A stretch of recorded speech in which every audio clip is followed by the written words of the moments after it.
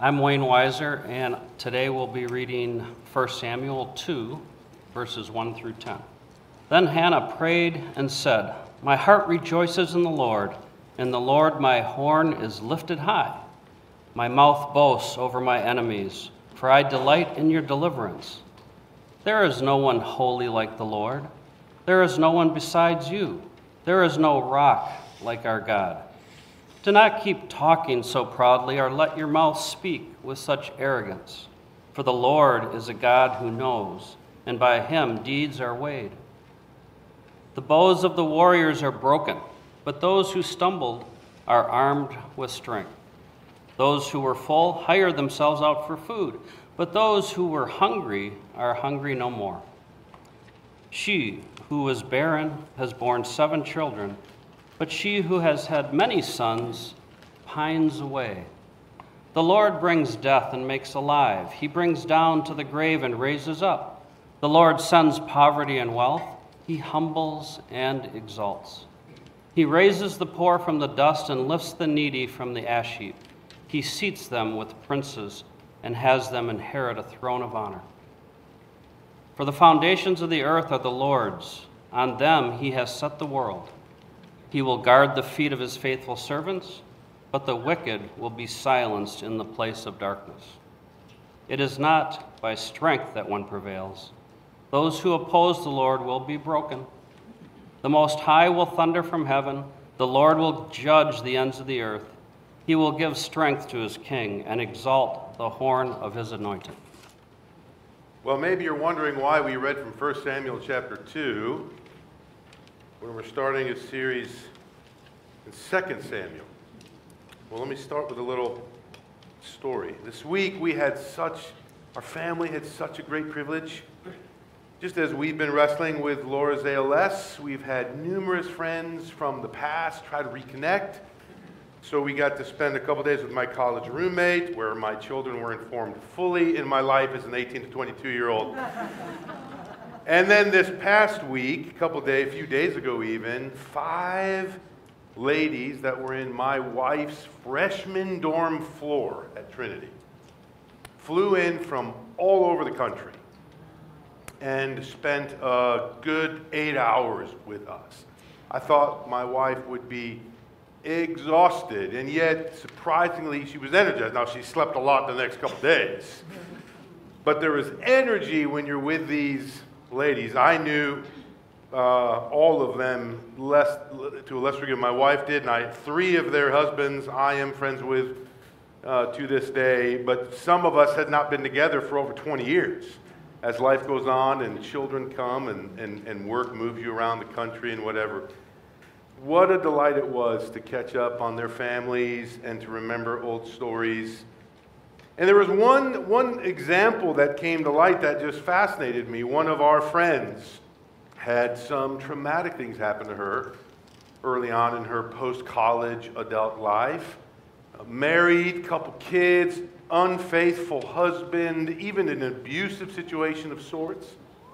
And she was wrestling with these 3 young children that she had, and she just as wrestling with where she is and what God is doing. And she told this story to us, how she was sitting in church and the pastor preached from Isaiah 54. And by memory she spoke these words, where the Lord says, "For your maker is your husband. The Lord Almighty is his name. The Holy One of Israel is your Redeemer." And she said, a sermon just flooded her and began this exploration of how God was caring for her in the midst of her situation. And she said just at key moments in the next few years, strangely, Isaiah 54 just got blown up in her face. Like she would participate in worship singing, and she was literally standing next to the drummer as they were warming up for this particular service, and there the drummer had opened Isaiah 54. And she says, "Why are you reading Isaiah 54? Sorry, I don't know." But she was so blown away. And as she moved her aging parents not long ago into a different home,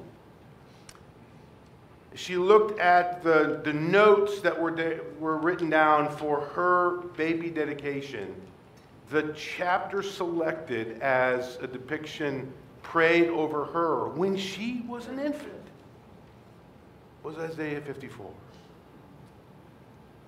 And she said she's sitting in her parents' basement and she looks at this piece of paper prepared long before all of this would happen, and she sees that theme running through her life to this day.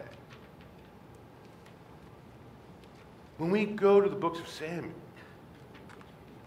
we see that these are actually telling, these two books, 1st and 2nd Samuel, telling one story of how God's people are wrestling in a foreign world to want to have a king and a kingdom like the world's around them, and God is saying, I'm your king. And they will have struggles as they form themselves into God's covenant people. But in this opening of 1 Samuel, when God responds to Hannah and she prays, that text presents the themes that the rest of the book, and really the rest of the story of God's people, even through the new covenant, proclaims. So I'm not slipping when I have us read from 1 Samuel 2. Verses 1 to 10. It actually becomes a beautiful reintroduction to the stories of 1st and 2nd Samuel and the message that God would have for us as we work now through the second half of that story in 2nd Samuel. So pray with me as we reorient to the books of Samuel and to that text in particular this morning. Father, how rich are we to be your children. When we hear of your testimonies this morning, we sing praises to you, praises we could have sung all day and would barely cover all the things that we could say and think and ponder about your goodness to us. You are a God who works even when we don't know it, like my friend, who had little knowledge that Scripture being read over her when she was an infant would be thematically presented to her throughout her adult life as she walks with and trusts in you. Help us to see how 1st and 2nd Samuel show us those things. And for us as well to individually and collectively as a church trust in you. Open our eyes, Lord, we pray in Jesus' name. Amen. Let me just start with the books of Samuel, a bit of a reminder. Both of the books was likely one story, probably, as I mentioned now long ago when we started 1 Samuel, probably only divided in two because it took 2 scrolls to house them both. Named after the first major character. 1 Samuel, if you remember, which is now months ago, 1 Samuel ended with the death of Saul, and 2 Samuel focuses almost entirely on David. You really see a theme. If I were to summarize the story, see, here's what you're going to see. And some of this you've already heard. God's people wanted a king. They wanted to be like the other nations. Man, are you and I not tempted to do that? Are we not tempted to live in the world and of the world? You can just feel that tension in specifically our evangelical tradition right now in the United States. So tempting to want to adopt the battle for power that is happening in our world. And we're no different than God's people long ago. They wanted a king like the other nations. And when they pictured a king, they pictured a warrior. They picked this 6-foot something, this guy that, 1 Samuel says, towered above all the other men. And remember back in that core text, 1 Samuel 8, God said, you have a king. I am your king. You do not want that king. There is no better king than I. But God's people would have nothing of it. They looked at all the pagan nations around them and assumed that was the model to follow. So they got their king, King Saul, and boy, was that a sad state of affairs. And if you've been with us, or were with us in the 1 Samuel part of this series, you heard how horrific that was, how many people died, how much suffering that there was, how God was dishonored in such things. But God has always intended to be their king, to present himself as their king, ultimately present Jesus Christ. In the midst of Saul, he provided them with a better king, King David. And you got to see the rise of King David by the end of 1 Samuel. And even in the beginning of 2 Samuel, you'll see that rise. But I will tell you, right, little trailer, he's not God's ultimate king. David grounds the promise of the king, but he's not the promised king himself. So by the end of 2 Samuel, you'll see a similar fate of any human who tries to take the place of God's sovereign reign. By the end of 2 Samuel, you'll see failures. You'll see a lack of trust. You'll see God being dishonored, because that is not God's promised king. God's promised king would always be Jesus Christ. So this text is helping us see how God is working in their midst. I give you in your notes just a little bit of a tool to think about the Old Testament. I do think in our day and age, we need help reading the Bible. We need help seeing the big picture. And maybe especially the Old Testament. I mean, James was one thing where it's wisdom literature and it's constantly speaking about certain practical applications of life. But now try to read Leviticus and see how you feel, applying that to the lives of your 7, 9, and 12-year-olds, for example. Not as easy. So if you kind of step back and look at the whole Testament, you could break it down in this way. You could break down the Old Testament having 4 types of communications to God's people, the church. One we could just call law, the law, the first 5 books of the Old Testament, and we could say that that is unfolding God's person. Who is this God who made all things? I've said this about Genesis 1 and 2 to you several times. It's not just about the how. How it was made. It's really trying to tell you about the who. Who made it all? Who is this God? Exodus, it's about the who. The one, he reveals himself as the I am. The God who covenants with his people. Leviticus, you see his holiness. Deuteronomy, you see his covenantal faithfulness. Exodus, you see his redemptive nature. By the end of the first 5 books, admittedly, they're harder to read than what we're used to reading. You've just got this big view of God who is holy beyond comparison, but is merciful beyond imagination, who is covenanting with his creation, including and specifically with his people. So if you think of the Old Testament that way, that's a pretty cool book. That's one you want to read and spend time in, even if, to be fair, little details and parts can be harder to wrap our minds around, or maybe harder to know how to specifically apply. But stepping back, see how the law of God unveils his person? What about all those history books, from Joshua all the way to Esther, with 1 and 2 Samuel being right in the middle? The historical books are God's pastoring. They're showing his people what not to do most of the time, or what to do, or how he led them in certain ways, how he forced them to see that he would be the faithful one. Songs about which we sing regularly are just rooted in Old Testament stories of what God has taught his people to believe and know. How about the wisdom books like Job, Psalm, Proverbs, Ecclesiastes, Song of Songs? That's God's parenting. God explaining, like in the Proverbs where he says, listen, my child or my son, don't neglect the wisdom of your father. God is shepherding the heart of his people. And finally, the prophets, both the 5 major prophets and the 12 minor prophets, provide God's promising, where we're told what he will do and how he ultimately will do things. And some things he's talking about in the new covenant, and some he's talking about in the final new creation. But just that little grid, even the children sitting among us can understand. Oh, I see. So the Old Testament reveals God's person, is kind of pastoring ministry to us to know how to live rightly in the world. It's a parenting ministry and guides us into righteous thinking and behavior, and is a promising ministry telling us ultimately what he will give to us through the person and work of Jesus Christ. Yes.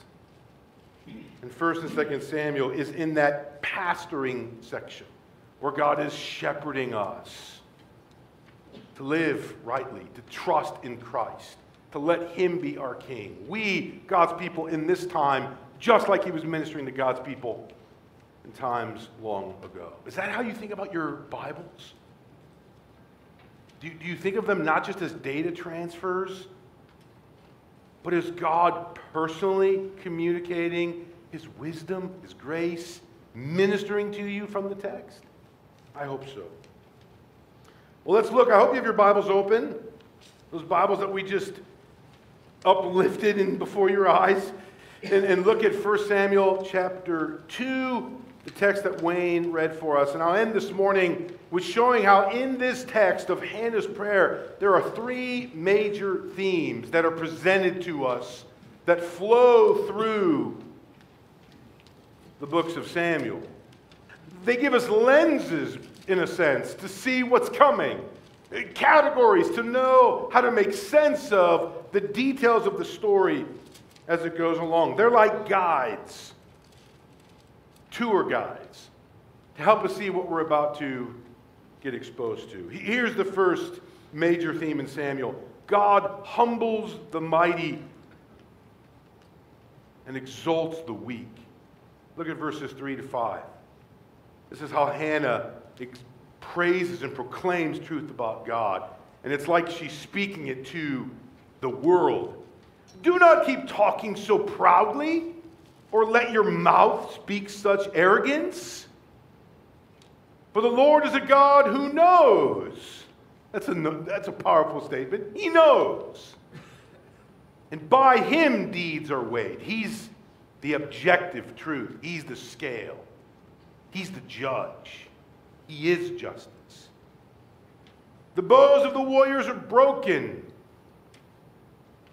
but those who stumbled are armed with strength. Again, remember that theme? God humbles the mighty, but exalts the weak. Verse 5, those who were full hire themselves out for food, but those who were hungry are hungry no more. She who was barren has borne 7 children. And 7 is that biblical number of the completion, the perfect number. But she who has had many sons pines away. Now again, that's giving us a general principle, that God humbles the mighty and exalts the weak. Because you and I are tempted to trust in the strengths and powers that we see in this world. And God is saying, be careful what you think strength is. And be careful where you think strength comes from. Again, this barren woman who goes before the Lord, whose husband just mocks her, if you remember way back in 1 Samuel 1 and 2. And then the Lord opens her womb. Or how about just the choosing of King David? The scrawny younger brother. I don't know if they do this anymore, but back in my day at recess where you divide into teams, maybe you were one of those that was not the first or second pick. You were the scrawny little one with arms like toothpicks that nobody wanted on basketball team, and you just finally get picked because, you're standing there crying or something, right? Like, no, you're going to take the super tall 7th grader, right, who's starting on the 7th grade team for recess basketball. You're not going to choose the guy that's just trying to reach the 5-foot mark. Again, those paradigms are reversed in God's economy. That is so hard for us to think about. Because so now, translate that to our world now. What is power in America now? What are we fighting for power now? Where are we hedging our bets, so to speak? Putting our leverage, thinking that the only way such and such can happen is if this happens or that. Have we forgotten that the bows of the warriors are broken, but those who stumbled are armed with strength? Have we forgotten that God did not choose the eldest, mighty grown man's son to be king, but the scrawny little boy that wasn't even invited but was out shepherding the sheep? God loves that. He loves those images. I want the shepherd to come be the king. Wink, wink. The second theme is in verses 6 to 9. I summarize it this way. In spite of all the human powers of evil, God is at work in the world. Look at verse 6. The Lord brings death and makes alive. These are potent statements that say God is the true power. He brings down to the grave and he raises up. The Lord sends poverty and wealth. He humbles and he exalts. He raises the poor from the dust and lifts the needy from the ash heap. He seats them with princes and has them inherit a throne of honor. Why is this true? Here's why. For the foundations of the earth are the Lord's. On them he has set the world. And if that is true, then no matter what we think is happening, the foundation is already owned by the Creator in such a way that his providence will meet its perfection according to God's will. Even if in one particular moment or even season, on the surface, it doesn't look like it. Hannah's prayer goes on and says this in verse 9, He, God, will guard the feet of his faithful servants, but the wicked will be silenced in the place of darkness. Notice that says will be. Maybe not yet, but they will be. And then this closing statement in verse 9, it is not by strength that one prevails. In spite of all the human powers of evil, God is at work in the world. Again, think of this example coming out in 1 Samuel 17 with this really mighty warrior named Goliath. Who among us would have volunteered to go fight him? I mean, you would have been like, did you see how massive he is? And he wasn't just some big ox of a man. He was a trained warrior. He obviously had never lost. He stands there with all his might and all his armor and his massive weapons. And for 40 days, he called out to God's people. And all they could do was see his power. And then that one little shepherd's boy who wasn't even invited to the selection of kings, all he hears is mocking of God. He looks like a goofball putting on the king's armor because it falls around him as fitting a child. He doesn't look at him through human lenses, as hard and as shocking as that might be. He looks at him through the eyes of God. And he says, who are you? Remember verse 6? The Lord brings death and makes alive. He brings down to the grave and raises up. Verse 9, He will guard the feet of His faithful servants, but the wicked will be silenced. It's the very language David used when he challenged Goliath for speaking dishonorably against his Lord. Because as we learned in 1 Samuel 17, it was not by strength that David won. If it was a pure fight, man to likely boy, I think we know who to won. Yet when you and I live today, what do we rely on?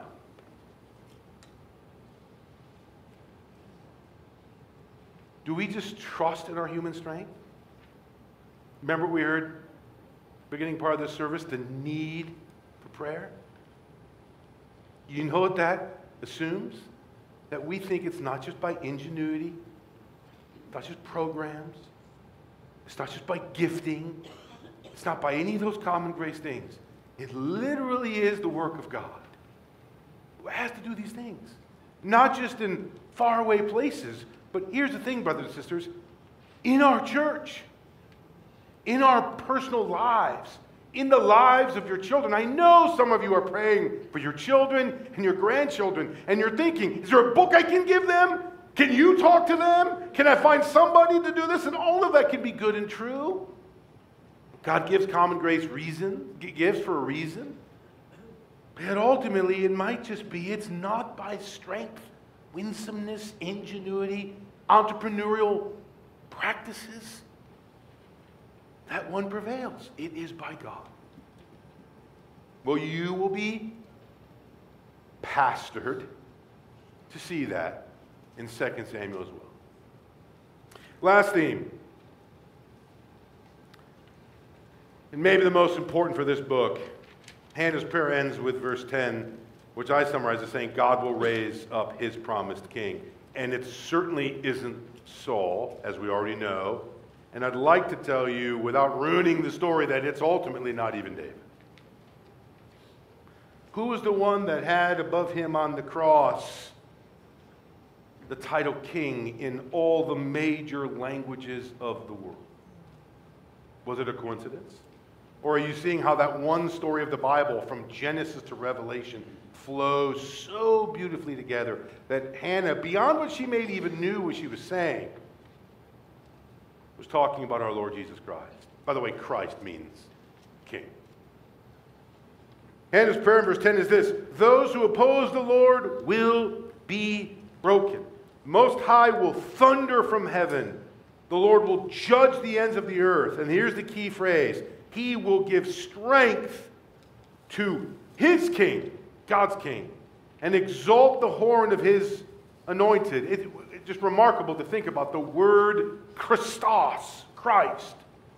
Probably its cleanest translation is anointed one. The king assigned to God's people was clearly not Saul, but neither would it be David. It would be God's king. So even in the Old Testament, we can begin to see how God is pastoring us to put our hope and our trust and direct our allegiance to his chosen king, Jesus Christ. So let me ask you this question as we close this morning. Do you believe God is at work in our world today? And even at work in the details of your life? Like, don't think of that prayer of Hannah in just the context of the books of Samuel. Think of them as God setting a theme that would run all the way through our lives. Like with our friend whose parents and pastor literally selected in God's beautiful providence Isaiah 54, when she was just a certain number of months old, that would now, as she's edging toward 50, would be a theme she would see run all the way through. And just wonder, God, were you doing something with that? Certainly with his word that he's revealed, God wants us to see that this battle for trusting in God as king in the context of ancient Israel is the same for us today.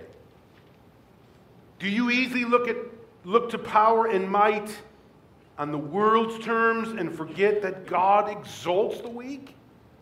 You think Christ looked like a powerful force against Caesar and Rome? Remember that story in the Gospel of John? That encounter in the garden where the soldiers, probably a couple hundred, best guess from the language used, they approach to arrest Christ. And there's a weird glimpse you can read right past if you're not careful. In the garden, they all fall prostrate before they arrest him. And the narrative doesn't spend a lot of time on that. Just this remarkable, they know they're messing with somebody big. And they're kind of scared of him. And yet here's 200 soldiers against a guy that's about to be crucified, who has no weapons in his hand. They all fall prostrate.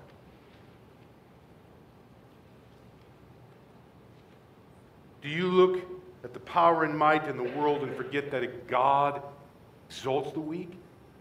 Do you experience either flight or fright when you see the evil around us and forget that God is truly and powerfully at work in our world today, the one who established the foundations? Brothers and sisters, place your trust and allegiance in the King of Kings, God's King. And his name is Jesus Christ. Let's pray. Father, you are such a good God to us, and we are so thankful that you've mercifully revealed your truth from your word. You've shared these truths with us. You want us to know about your person, who you are. You pastor us in this life. You parent us with the details of living in the world with wisdom. And you give us promises that even now in the new covenant, you've already begun to fulfill. Help us as your contemporary people be trusting in your King, Jesus Christ, to put our allegiance first in him, and to not be persuaded or discouraged by the evil in the world or to trust in its powers, but to trust in you.